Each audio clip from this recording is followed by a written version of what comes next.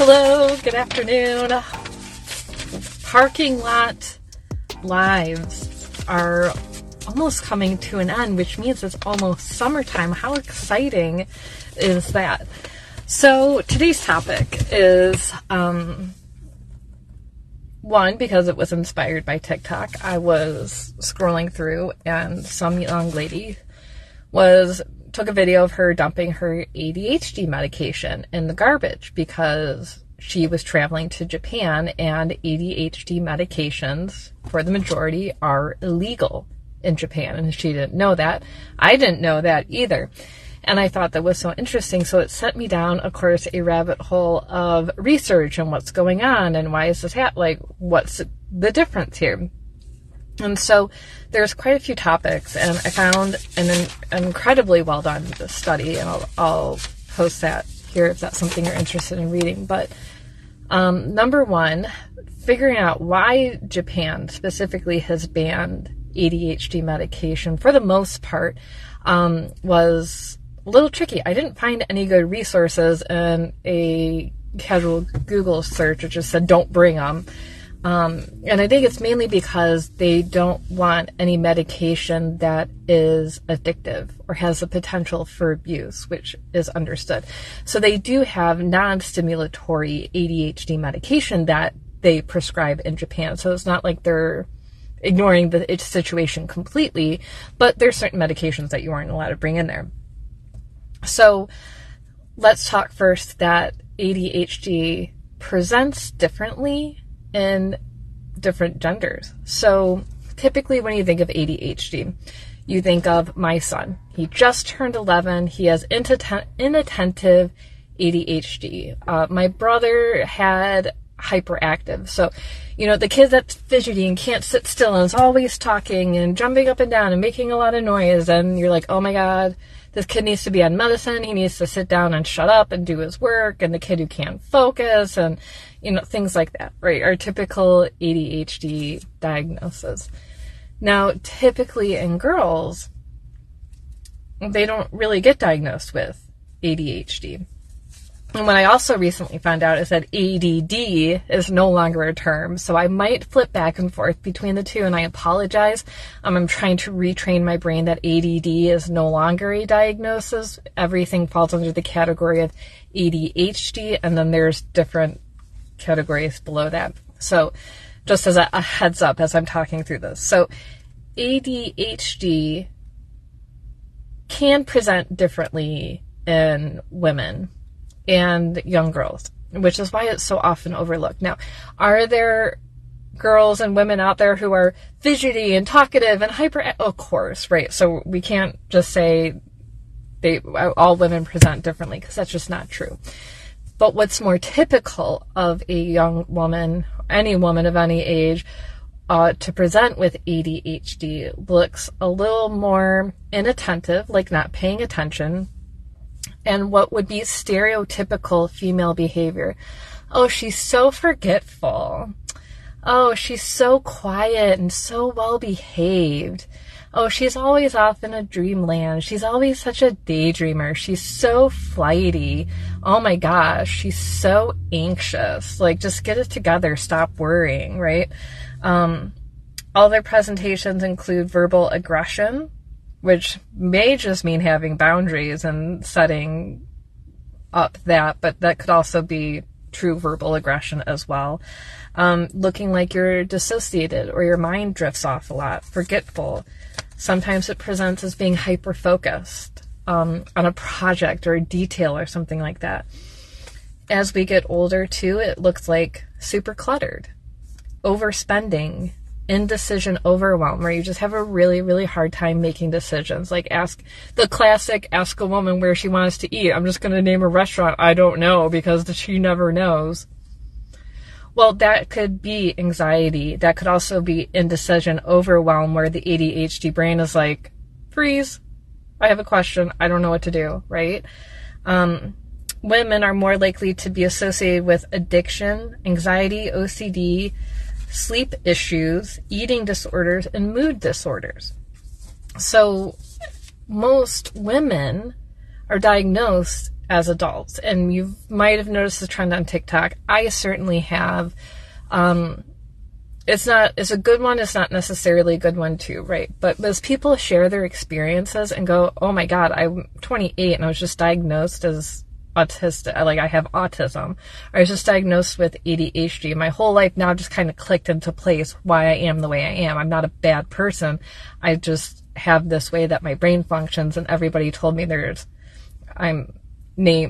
pick a bad name, where actually is this issue.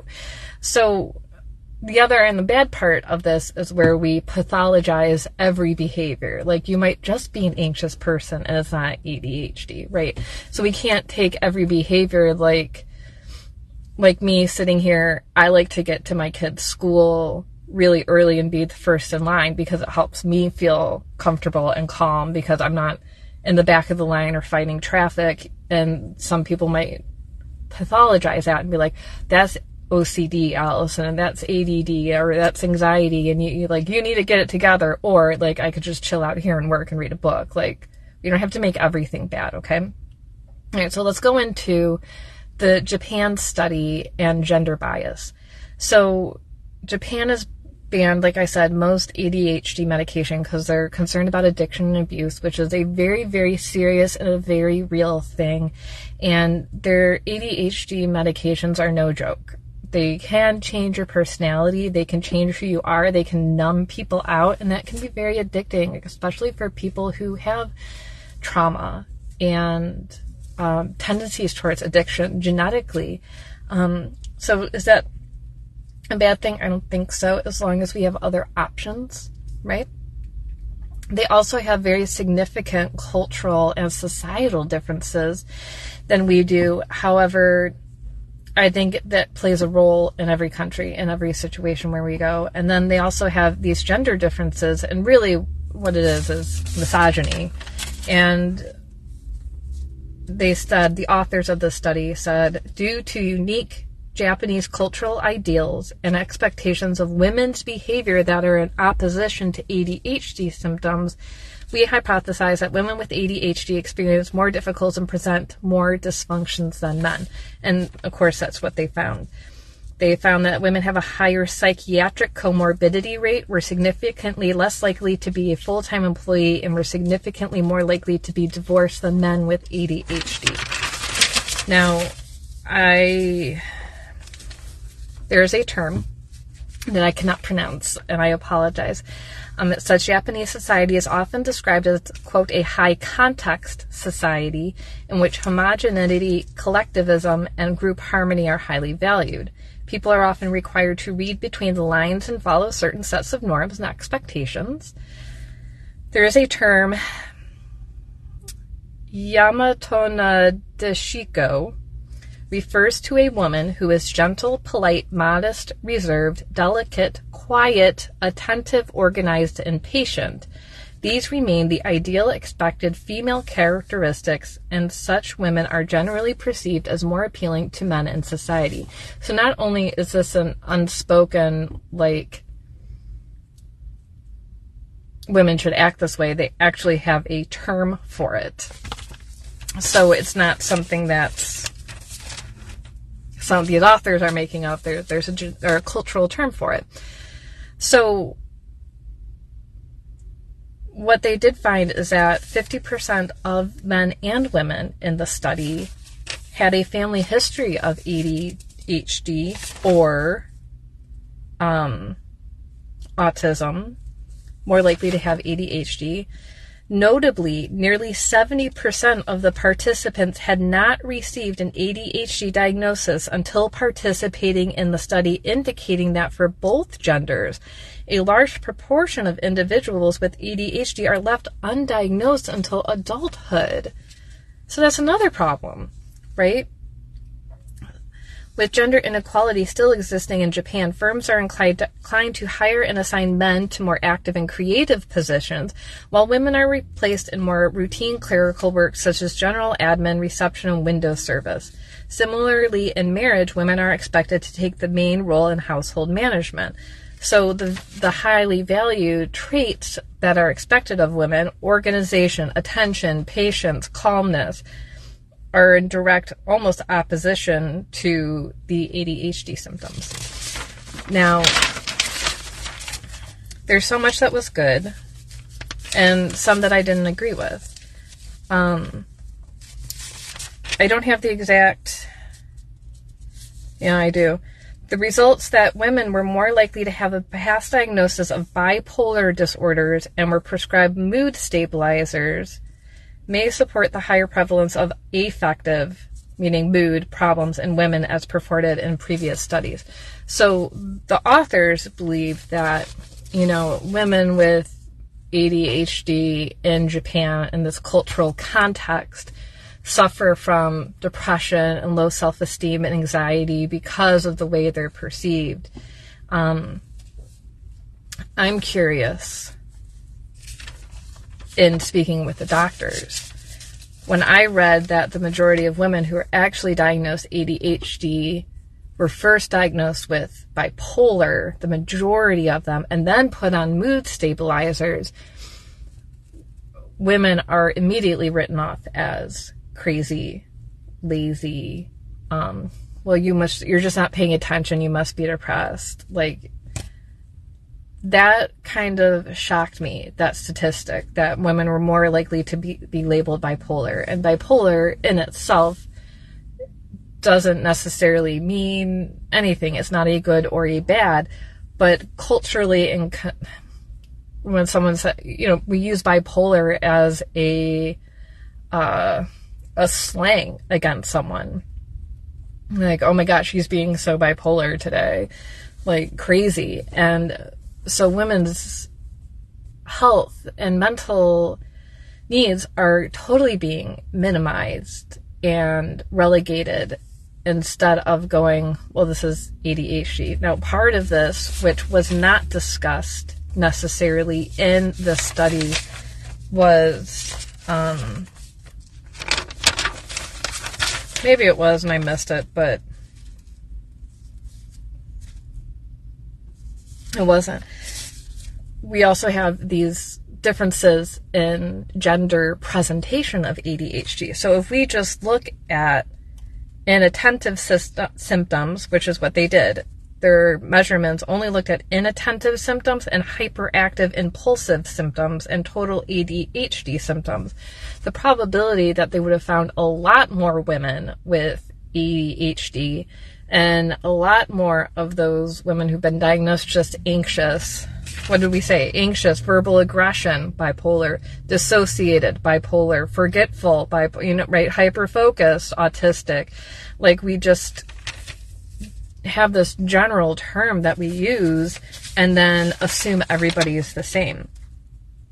And it brings me to thinking about how test dummies for car crashes, they only use test dummies that have the weight, center of gravity, and height as men, which is why women are more likely to be injured in a car accident, because if the test dummy survives the crash, that's great because the man survived the crash. Women's center of gravity is totally different. We have different bone structure, weight, and height. So traditionally in pharmaceutical studies, women are just completely overlooked because our hormone cycle interferes with prescriptions' abilities to work. So what they do is they, if they're especially in an animal study, they'll just sterilize the animal, meaning they take out ovaries and uterus and go, look, it's a lady, and we'll see what happens to their body, but they're still even ignoring the rat's hormone cycle. So if you feel like something's wrong, or you're like, my kids have ADHD, maybe I need to get checked out because I have some of these symptoms, but you're not jumping off your table, right? I would strongly suggest being evaluated by someone who understands that there's differences in female presentation of ADHD and management of it. Medication can be extremely helpful. And I'll be completely honest with you. There is nothing wrong with needing medication to manage ADHD, especially if it helps you. Now, if you find that it changes your personality, or you don't like the way you feel on it, or it's not working, like, try a different type. Like I said, there's stimulatory, there's non-stimulatory, there's lots of different options out there now. And then, of course, when you look at guys like Dr. Gabor Mate, who's like, all ADHD comes from abuse or trauma from childhood because you dissociated to get away from your parental stress, and that's just a coping mechanism that you brought into school as you got older. You might need to look at things like EMDR, trauma therapy. I think about my kids, and and Gabor's always like, I didn't traumatize my kids. And I'm like, oh, dude, classic traumatizing parent statement right there. Do I believe that all ADHD occurred because a kid was under a stressful situation growing up? Not necessarily. My son had pandas when he was 18 months old, and that's what triggered his brain to regress and experience all of these issues, and that pediatric autoimmune issues with his brain. And so we've had to manage his issues through that lens, though. So the lens for you can be different. It could be multiple things. It doesn't have to be just one thing, and it always never is just one thing. So we have to look at how is your brain physically, physiologically functioning, right? Neurotransmitters, blood sugar, protein, inflammation, immune system, the psychoneuroimmunology part of it. We have to look at childhood adverse events, the ACEs. We have to look at trauma therapy, EMDR, getting support there. We have to look at good coping mechanisms and getting the support that you need, whether it's through therapy or you just find people on TikTok or Pinterest who are like, I have an ADHD planner and it's amazing, right? There's lots of options. And then, of course, nutritional support. So maintaining normal blood sugar is so important for our brain and inflammation.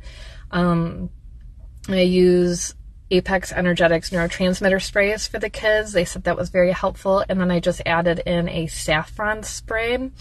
Saffron's great for calming the brain as well. And then I have all of those in pill form for adults as well. But essentially we just hand the box around the table and everybody does like the dopamine spray, serotonin spray, saffron spray. It's kind of funny, but it's helpful for all of us. So, and if you feel like I said, addiction, anxiety, insomnia, eating disorders, mood disorders, you might just be mislabeled. And if you're mislabeled, you're not getting the help that you need or the right kind of help. So this might be the time to reach out, find a couple different doctors, and really see what's going on with your brain and getting the support that you need so you can feel your best, function. And if somebody tells you that you don't know what you're talking about because you only have ADHD, if you're loud and aggressive or you can't sit still, then they're wrong. Move on to the next person, So, all right, that is that. If you want to get the original research, the name of it, and I'll post the link here in our group when I get back home. Clinical Characteristics of Women with ADHD in Japan is the name of the article that was written in the Neuropsychiatric Disease and Treatment Journal, and it was 2019 is when this was written. So pretty recent considering, and not much has changed, right, in women's healthcare, because nothing changes in women's healthcare. However, it's really important that you trust your body, you trust your messages that you're getting, you're learning how to take care of yourself. And really, since April, my goal was like, let's reset our health, let's rethink about our health, and let's change the game. Maybe it's getting a different diagnosis. Maybe it's not anxiety, maybe it's ADHD, right? Maybe it's not depression, maybe it's not bipolar, maybe it's something, maybe it's your thyroid, right? It could be a million different things. So as I always say, get your blood work done, get everything tested, get checked out, get the support you need, and you'll see that bigger picture to get the right support. Okay. Thank you for tuning in. I would love to hear your thoughts, comments on all of this, societal, cultural, diagnostically, and have a conversation about it. Okay. Love you guys. Enjoy the rest of your afternoon. Hopefully it's nice and sunny where you are, and we'll see you next time. Thank you for listening to Functional Wellness with Dr. Allison. If you would like personalized care and testing, you can schedule an initial consult online and get started with your wellness plan right away, or message us on Facebook at Little Black Bag Medicine. Thanks for tuning in, and see you next week.